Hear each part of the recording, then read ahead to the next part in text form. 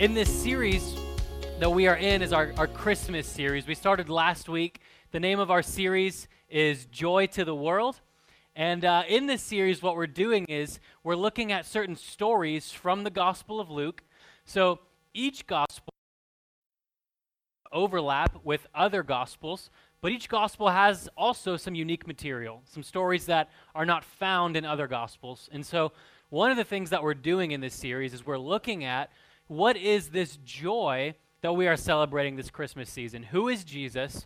Why did he come? What is the reason that he lived, that he died, that he rose again? I trust that you're blessed by the message this morning. The title of the sermon today is we're talking about Jesus the partier. Okay?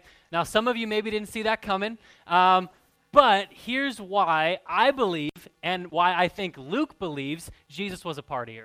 So, there was a time in Jesus' ministry where a number of religious leaders came to him and they said, Jesus, why are you doing X, Y, and Z? And Jesus had this way of, instead of just being straightforward and saying, hey, this is what I'm doing, he would like to tell stories. It'd be like if somebody came up to Robert and was like, hey, Robert, why do you do what you do? And he's like, well, once upon a time, there was these two women, right? Like, this is what Jesus, he tells these stories to explain what he's doing. So today, we're going to talk about three parties that Jesus used to describe his ministry. So we're going to be looking in, like I said, in Luke's gospel. We're going to be reading in Luke 15. Now, I don't usually read the entire chapter, but we are going to this morning. I know sometimes just as a public speaker, it's hard for an audience to listen to somebody read something for an extended period of time. But really hone in on these words, and I believe you're going to be encouraged and blessed by the words this morning. So, Luke 15, verse 1, it says, Now the tax collectors and sinners were all gathering around to hear Jesus. But the Pharisees and teachers of the law muttered, This man welcomes sinners and eats with them. Then Jesus told them this parable. Suppose one of you has 100 sheep and loses one of them. Doesn't he leave the 99 in the open country and go after the lost sheep until he finds it? And when he finds it, he joyfully puts it on his shoulders and goes home. Then he calls his friends and his neighbors together and says, Rejoice with me, I have found my lost sheep. I tell you that in the same way, there will be more rejoicing in heaven over one sinner who repents than over 99 righteous persons who do not need to repent. Or suppose a woman has 10 silver coins and loses one. Doesn't she light a lamp, sweep the house, and search carefully until she finds it? And when she finds it, she calls her friends and neighbors together and says, Rejoice with me, I have found my lost coin. In the same way, I tell you, there's rejoicing in the presence of the angels of God over one sinner who repents. I'll say this, it's a good thing I don't throw a party every time I lose and find something, or I'd be partying 24/7. So, and Kelly said, amen. So, Jesus continued, There was a man who had 2 sons. The younger one said to his father, Father, give me my share of the estate. So he divided his property between them. Not long after that, the younger son got together all he had. He set off for a distant country, and there he squandered his wealth in wild living. After he spent everything, there was a severe famine in that whole country, and he began to be in need. So he went and hired himself out to a citizen of that country, who sent him to his fields to feed the pigs. He longed to fill his stomach with the pods that the pigs were eating, but no one gave him anything. When he came to his senses, he said, How many of my father's hired servants have food to spare? And here I am, starving to death. I will set out and go back to my father, and I'll say to him, Father, I have sinned against heaven and against you. I am no longer worthy to be called your son, but make me like one of your hired servants. So he got up and went to his father. While he was still a long way off, his father saw him and was filled with compassion for him. He ran to his son, threw his arms around him, and kissed him. The son said to him, Father, I've sinned against heaven and against you. I'm no longer worthy to be called your son. But the father said to his servants, Quick, bring the best robe and put it on him. Put a ring on his finger and sandals on his feet.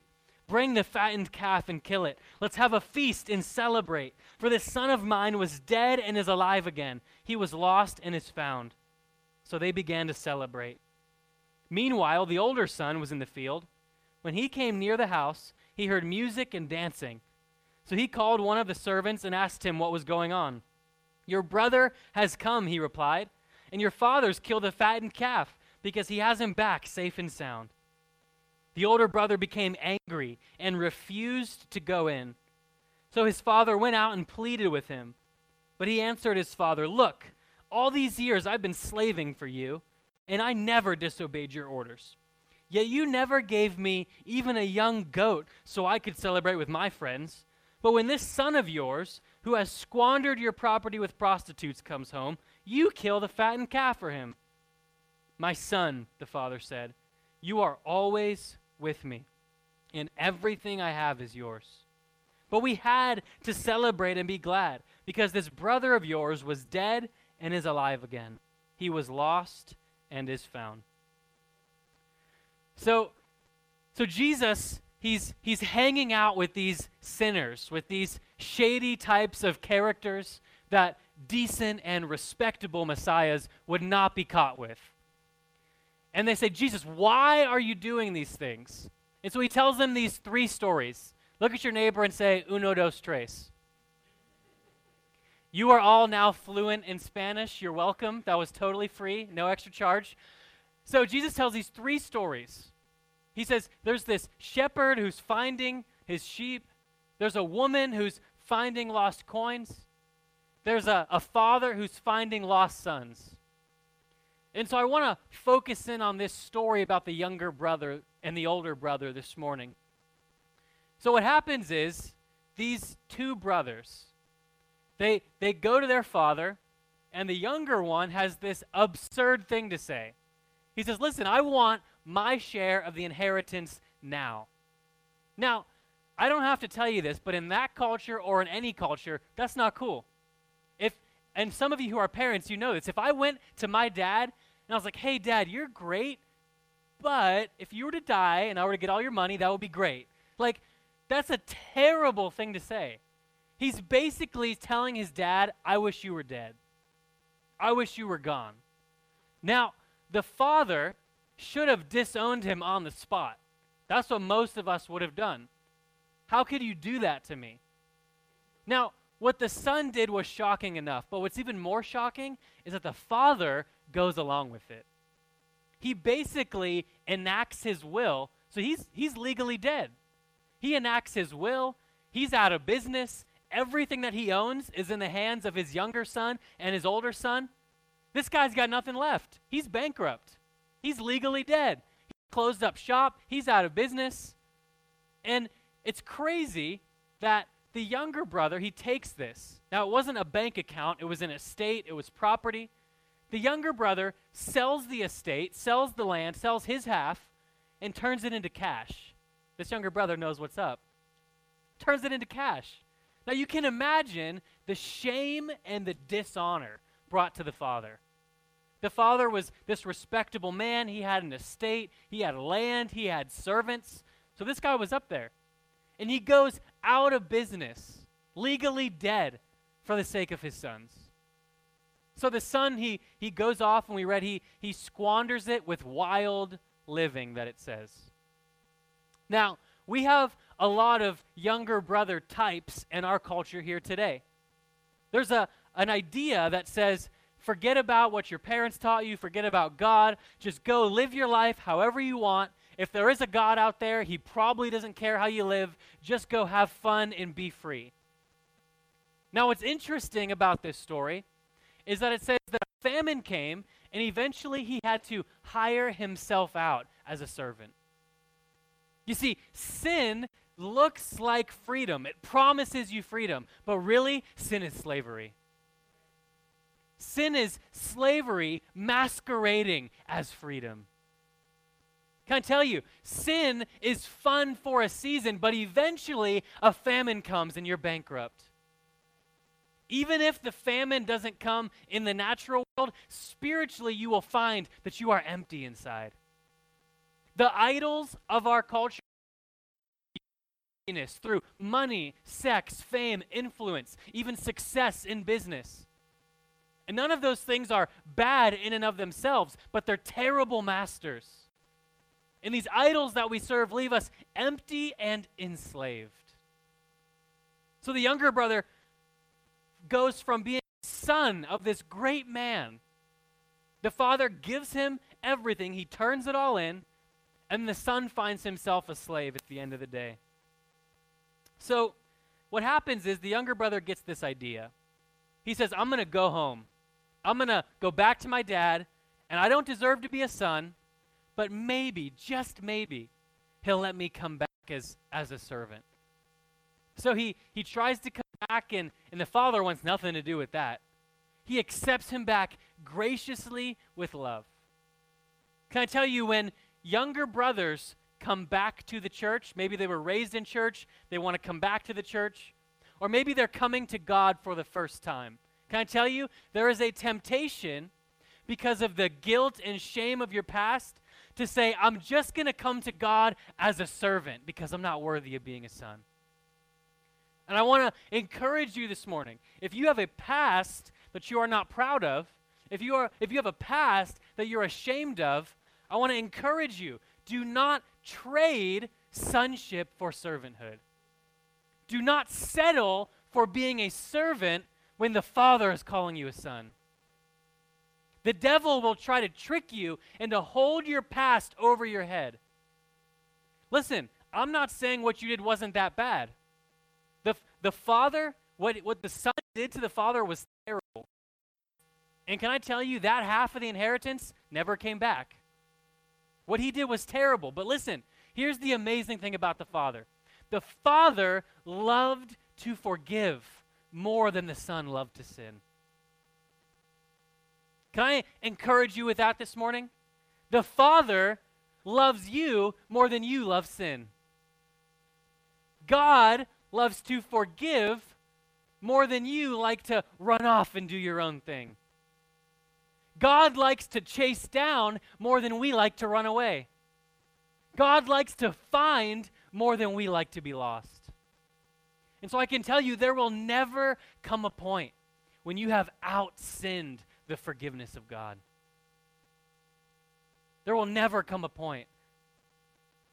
God's love keeps coming and coming and coming, and he keeps forgiving and loving us even when we don't deserve it. Even when there's nothing that deserves it. So do not try back to God as a servant because he calls you son. He calls you daughter. He's not going to hold your past over your head. Now, don't get me wrong. As Christians, we are called to serve.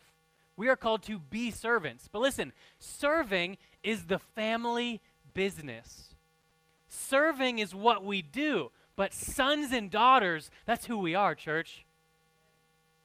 Yes, we serve. Our Father is the greatest servant of all.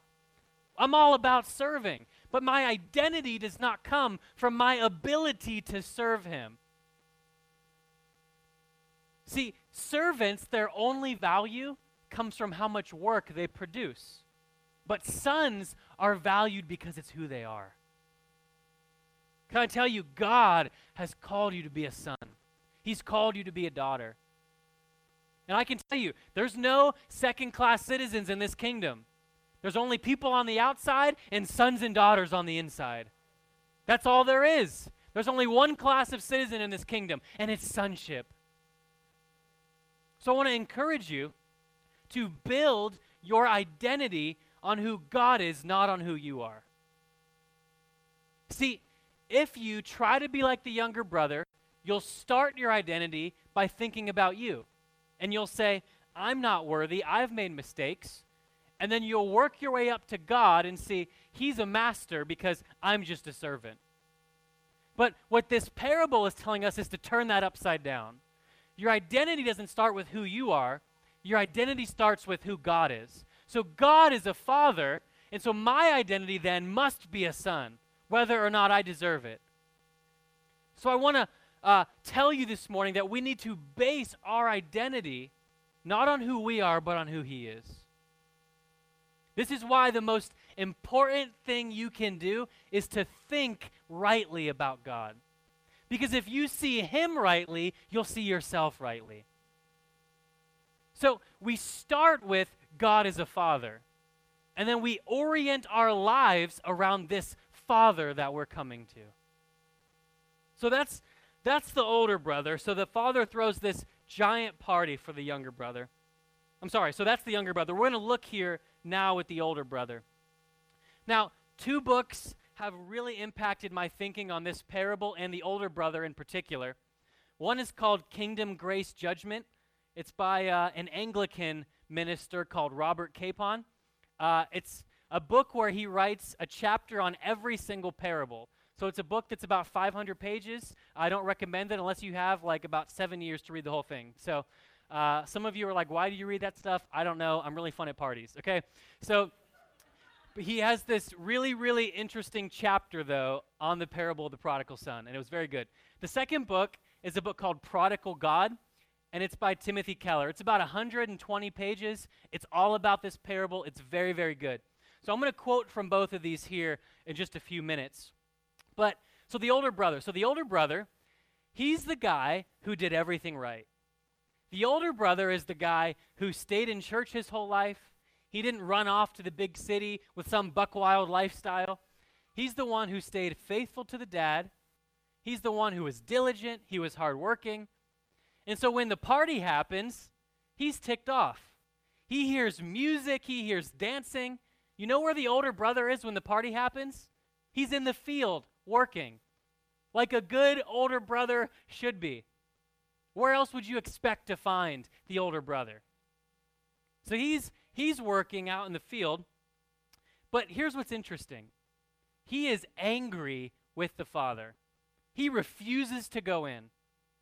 Now here's what I think is fascinating about this parable. It's not really a parable about one son who's far from the father. It's a parable about 2 sons who are far from the father. And I want to warn you this morning that like the older brother, you can be at odds with the father while you're in the father's house. See, listen, younger brothers, they know they're messed up. Dude wakes up in a pigsty. And for those of us who have lived a younger brother lifestyle, you know that. But older brothers, and this is the warning, older brothers think that because they're in the father's house, that they're close to the father relationally, and that's not the same thing. This older brother is at odds with his father, and he's been the good guy all along. So let's break down what's happening with this older brother. I want to reread a few verses here. Luke 15, 29 through 30. It says, the older brother answered his father, Look at how he starts with that. Look. He's not saying like, yes, father, let's have a discussion. Look, all these years I've been slaving for you and never disobeyed your orders, yet you never gave me even a young goat so I could celebrate with my friends. I know that's what I would do with my friends. We get a goat and we just have fun.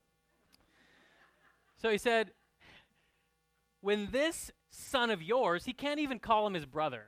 When this son of yours comes home, who squandered your property with prostitutes, when he comes home, you kill the fattened calf for him. So it's interesting here. He says, I've been slaving for you all these years. Here's what's interesting about this. I looked up the word in the Greek. That word slave there, slaving, it's the literal word for bondage and slavery. So here's why this is crazy.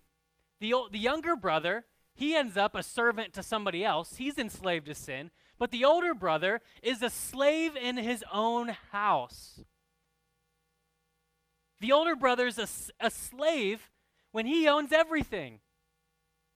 Remember, in the beginning of the story, the father was legally dead. He gave everything to one son and the other son. He was out of business.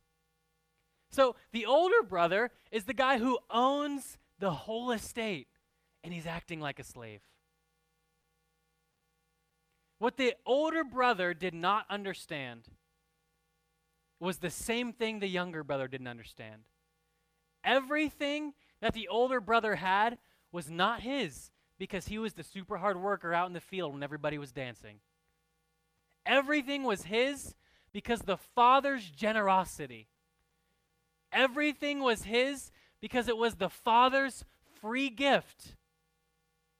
The Father basically died so the Son could have everything. So what we see then in this story is this response from the Father, which is shocking and fascinating. Here's what he says, his response. "My son," the Father says.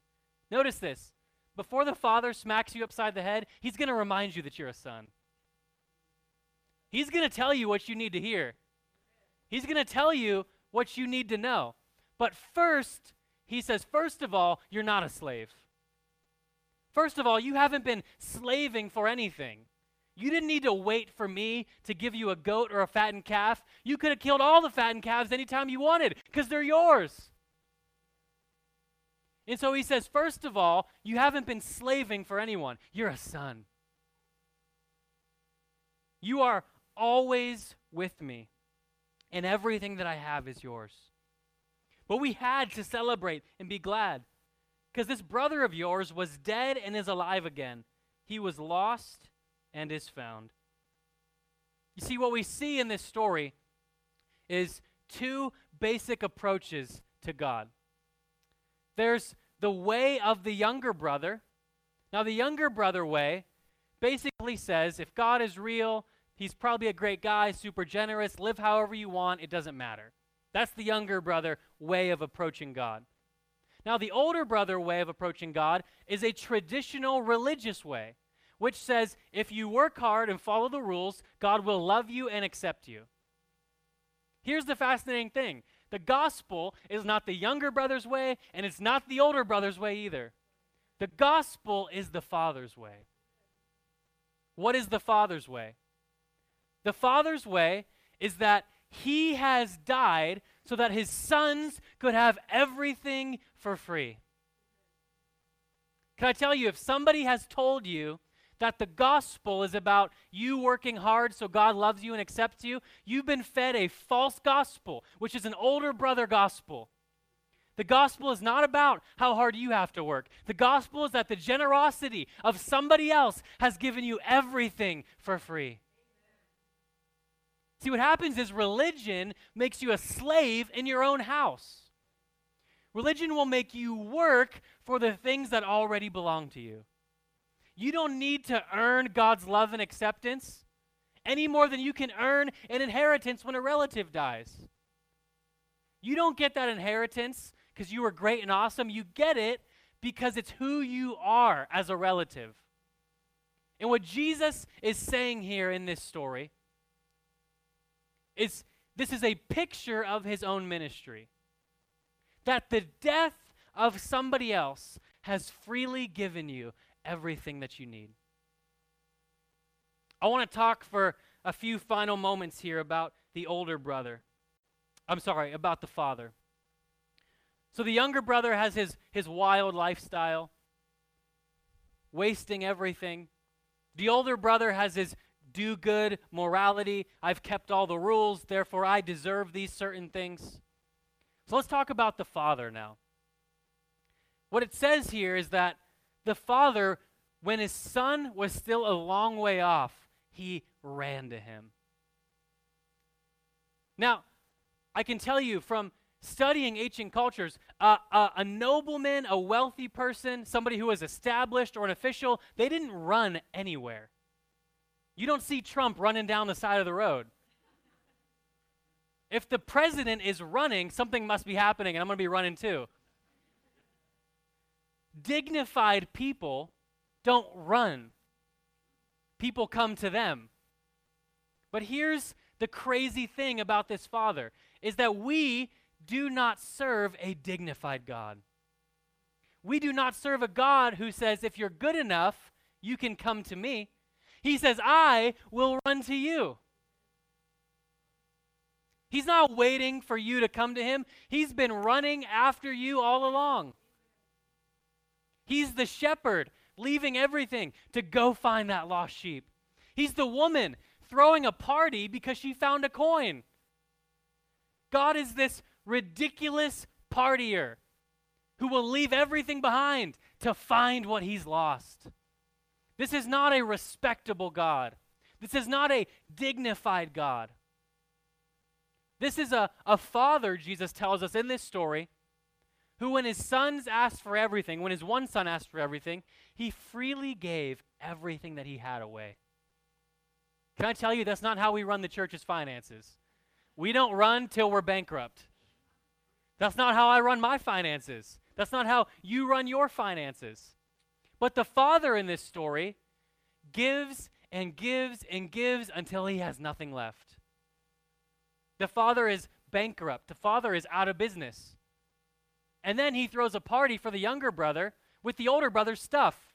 He's giving other people's stuff away too, because he already gave everything he had away. He kills the fattened calf that belongs to his other son. This guy gives and gives and gives till he has nothing left, even his own life. Can I tell you, Jesus is telling us that that's what God is like. I want to read to you a quote from Timothy Keller's Prodigal God. He said, "The word prodigal does not mean wayward, but according to Merriam-Webster's Collegiate Dictionary, it means recklessly spendthrift. It means to spend until you have nothing left. This term is therefore as appropriate for describing the father in this story as much as his younger son. The father's welcome to the repentant son was literally reckless because he refused to count his sin against him or demand repayment." He said the father's love is reckless. Is the younger son prodigal? Does he spend everything? Yes. But even more prodigal is the father, who spends and gives everything that he has away. Can I tell you, you and I serve a prodigal Savior. We serve a reckless Savior. We serve a generous Savior who gives and gives and gives until he has nothing left. He even gives away his own life so that you and I would not have to work or earn anything, but receive the inheritance as sons. Receive the inheritance as sons and daughters. I want to challenge you.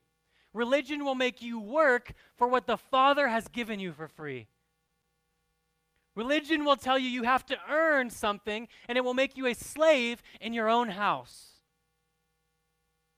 And I want to tell you, God has been passionate about finding the things he's lost, and he's passionate about throwing a party. This is a God who spends everything that he has on the party. Spent everything that he had so that you and I could enter into the feast that he has prepared. Can I tell you this morning, God is holier than you. He is wiser than you. He is more powerful than you. But listen, he also likes to party more than you. He's also happier than you. Think about this for a minute. The being that sustains the whole universe, at his core, is bursting with joy.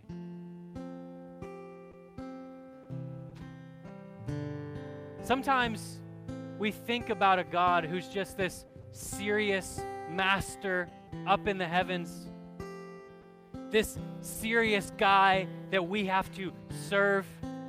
And I want to tell you, the God who exists not just in the heavens, but came to earth, came to throw a party. I want to read a quote from Kingdom Grace Judgment. Here's what Robert Capon says about this parable. He says, "It tells us that creation is not ultimately about religion or spirituality or morality or reconciliation or any other solemn subject. It's about God having a good time and just itching to share it. The solemn subjects, all the weird little bells, whistles, and exploding snappers we pay so much attention to, are only there because we are a bunch of dummies who have to be startled into having a good time. If we ever once woke up to the fact that God only cares about the party, then the truly serious subjects will be brought on. robes, rings, shoes, wines, and gold. He says those are the serious subjects that God is passionate about. God is not interested in younger brothers with their buck wild living, but he's also not interested in older brothers who think they have to earn what the Father's trying to give them for free. You see, Jesus is telling this story to these religious leaders because he was going around partying with sinners. Basically, Jesus is the Father going out to these older brothers, and he's telling them why he's partying with younger brothers. And he's telling these older brothers, listen, you can come in and join the party. Yeah, but the younger brother doesn't deserve it. Yeah, of course he doesn't. It was never about him deserving it. Can I tell you, it's true. There is no party for younger brothers who don't come back home. There's no party for the sheep who's still gone. There's no party for the coin that's still lost. So don't get me wrong. We do have to repent and turn back to the Father. I'm not saying just live a younger brother life and do whatever you want. You have to come home. You have to repent. But listen, there's no party for older brothers either. Not because the older brothers don't deserve it, but because they're too busy working to enjoy it. The older brothers don't think they deserve a party because they're still trying to work for what the Father freely gave them. And so the invitation of the gospel is a party invitation. It's an invitation to give up your younger brother ways and to give up your older brother ways and to come in to the meal prepared by the death of Jesus. Come into the party prepared by this prodigal God. Come into the party prepared by this reckless, generous, spending God who gave everything, even his own life, just to have a party. C.S. Lewis said, joy is the serious business of heaven. That's what God cares about. He cares about you and I coming in to the party as sons and daughters.